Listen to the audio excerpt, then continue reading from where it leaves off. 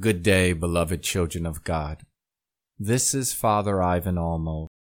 This is the 14th installment of a 40-part series reflecting on the mysteries of the Holy Rosary. We continue our reflection with the luminous mysteries. Please join me now in prayer. In the name of the Father, and of the Son, and of the Holy Spirit. Amen. A reading from the Holy Gospel according to John. On the third day, there was a wedding in Cana in Galilee, and the mother of Jesus was there.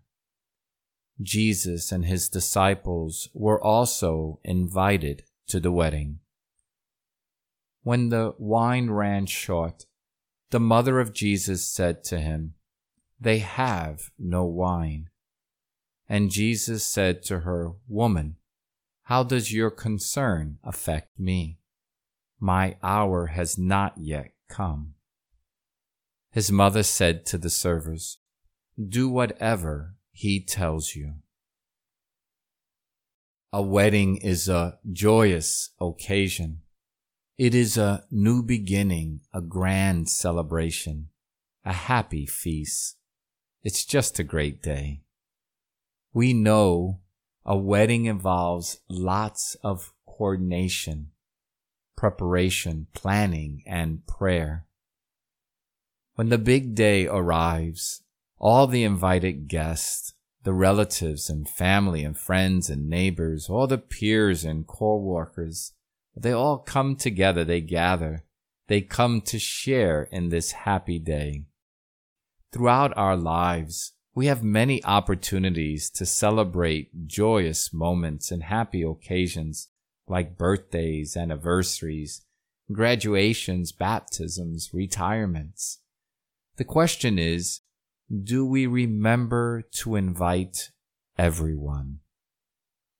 Was Mary part of your coordinating, your preparing, your planning, your prayer? How about Jesus? Did you remember to invite him, to ask him for help and support and encouragement, and even in prayer?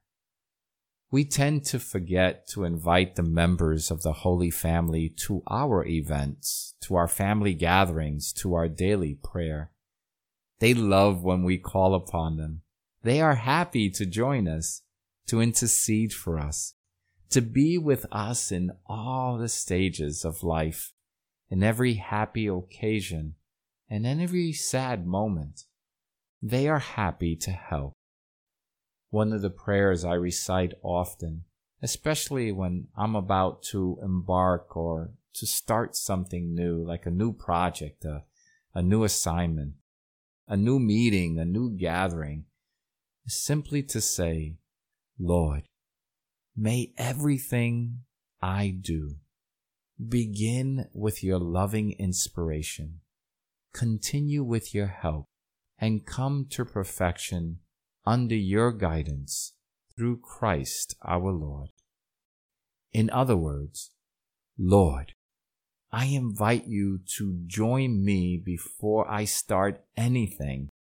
I'm asking you before I do anything to help me to see through it. It is important that we understand before undertaking anything, especially something new, to ask Mary and Jesus to please, to beg them to accompany us along the way, to please to come into this moment, into this idea, into this plan, into this celebration, into this situation, into this project, into everything that we do, so that everything begins, continues, and finishes with the prayer and support of the Holy Family. The scene of the wedding at Cana tells us that the couple took the time to invite Jesus and Mary to their special day. It was important for them to have Jesus and Mary there to share in their joy. As Mary so graciously does, she anticipates a need and asks Jesus for help and assistance. Although Jesus says, "Woman, how does your concern affect me?"